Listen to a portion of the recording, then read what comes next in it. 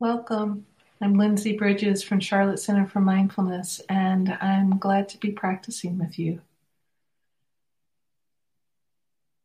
There is a teaching instruction that's often shared that's very, very useful. Small moments, many times. We need our formal practice to give our nervous systems enough of a rest to be able to reset. And out of that longer formal practice, we also need these little moments throughout our day that give us another sense of regrounding. And they can be really short and sweet and very, very helpful. And the stronger we make our practice, the more these little moments begin to grow. I had one of these moments today when I was eating my breakfast. It was very sweet. Taking a bite of oatmeal and chewing it mindfully. Suddenly, I got a taste of the walnut that was in my oatmeal.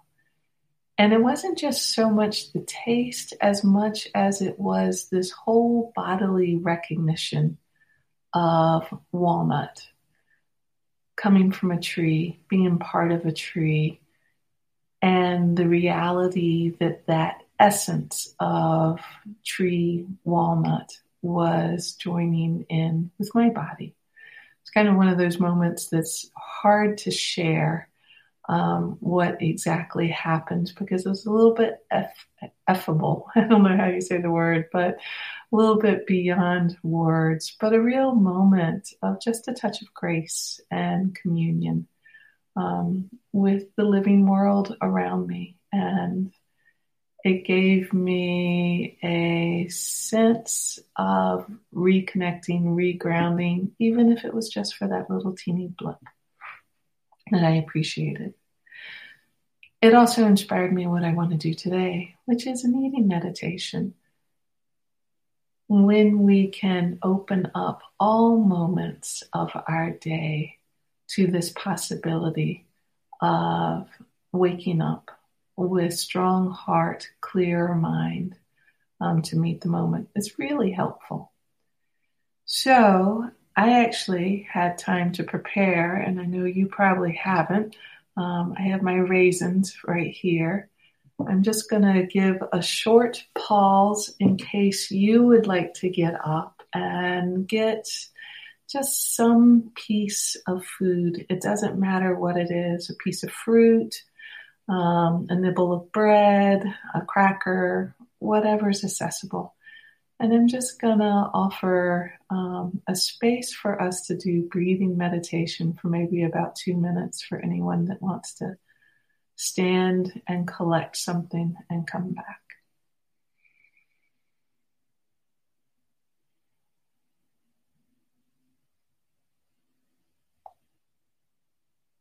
So if you're still sitting here with me, finding the breath, offering maybe 2 or 3 nice, deep in and out breaths.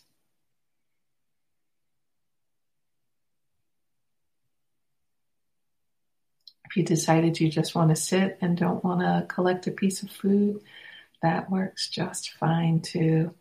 Begin to find where is the anchor that makes the most sense for your nervous system, your awareness to rest there for this time.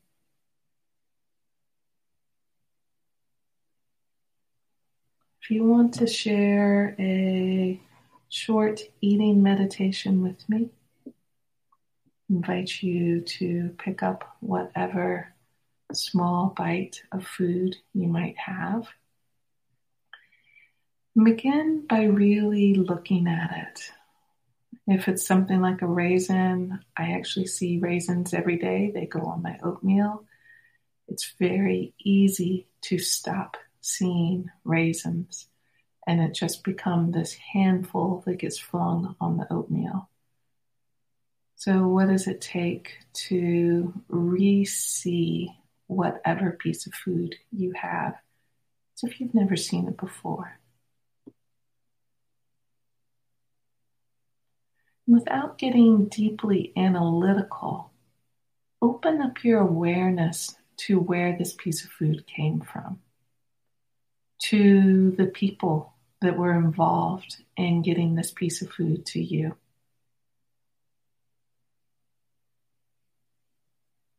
To the evolutionary history that dates back to eons of this small piece of food developing in the way that it has. It's a beautiful quote from Carl Sagan that said, "If you truly want to make apple pie from scratch, you have to start with the Big Bang." This goes back as far as you can imagine, and then further. This one little piece here. So when you have kind of a sense, allowing, if you want, even a sort of wonder or awe, what does it take to open that up, to kind of step out of the jaded mind that, yeah, it's a raisin. What else do you want me to know about it? What does it take to re-invite a sense of awe and wonder to this small piece of food? So after you've had enough time to look at it and feel it, again, noticing all of the evolutionary history that it has taken for your fingertips to actually feel the texture of that piece of food, of whatever it is for you.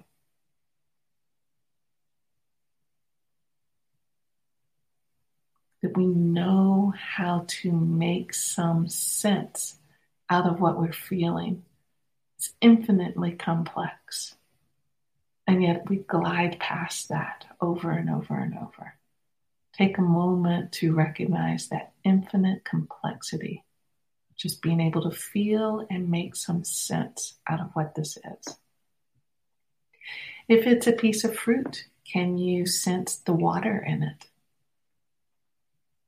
Raisins, if you've done this exercise with me before, you know what I had a class member share with me. California raisins are primarily irrigated, according to this class member, with water that is snow melt from the Canadian Rockies. So when I'm feeling that little bit of softness in this raisin, that is Canadian Rocky snow melt right here in my fingers. Smell it. What happens when you smell? For me, I notice instant salivation. There is a physical relationship going on between me and the raisin. It's right here.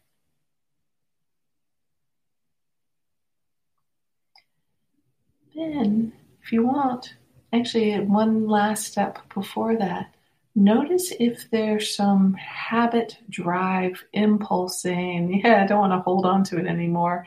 I want to eat it. You may have already popped several raisins. You're on your fourth or your fifth. You wouldn't be alone in that. It's interesting when we slow down with eating how often people find that there's an automatic pilot to shove mindlessly food into the body. And to not do that actually brings up a sense of discomfort, a sense of unease. So mindfulness, again, is not about creating all perfect conditions. It is about finding ease right in the midst of life as it is. And sometimes that's fiery. Sometimes that's not. There's not an ease here. What is it like if you're having that impulse? And you might even be saying, come on, get on with it, eat the raisin. If any of that kind of impulse is coming up for you, what's it like to just pause for a moment, feel into it, acknowledge it? Breathe in, breathe out with it. And then be conscious. See if you can keep conscious attention to taking the raisin and putting it in your mouth and eating it. So I left out a step, put it in your mouth and don't bite. If you have a piece of bread, it's probably going to go automatically soggy. What's it like to stay with the sensation just as it is? If it's a raisin, again, notice whatever impulse there might be and begin to feel and taste its texture.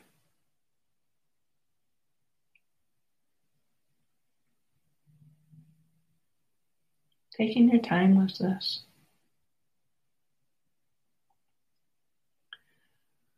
Noticing what's happening in your body as you hold a piece of food in your mouth. Anything from impatience to curiosity to pleasure to discomfort. Anything's welcome. The mindful part of it is, can you acknowledge just exactly what's here? With a lot of heart, compassion if it's challenging, and a willingness to see. And whatever piece of food you have, I invite you to very slowly, like maybe even just take one bite. Notice what happens with that for you. For me, I get like this burst of flavor.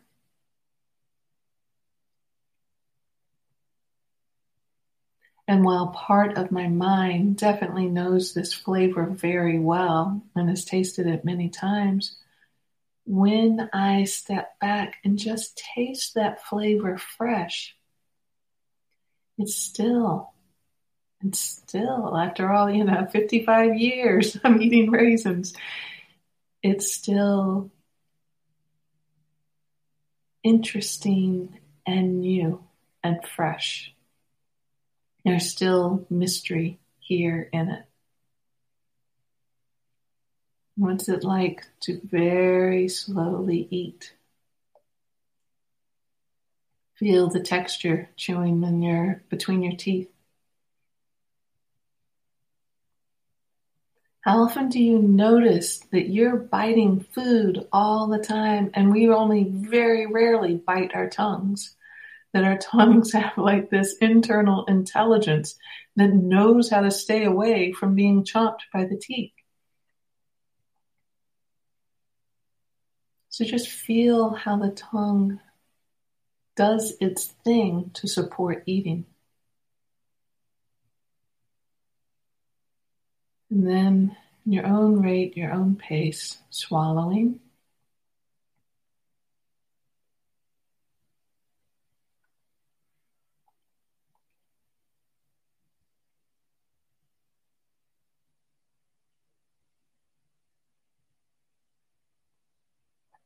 What's it like, kind of like my experience this morning with the piece of walnut and feeling kinship with tree life in the world?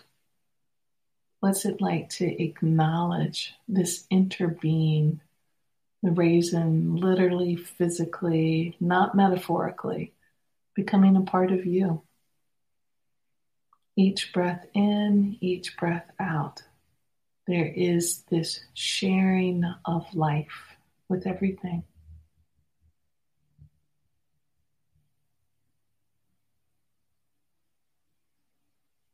I invite you to sit back with some silence for just a few breaths.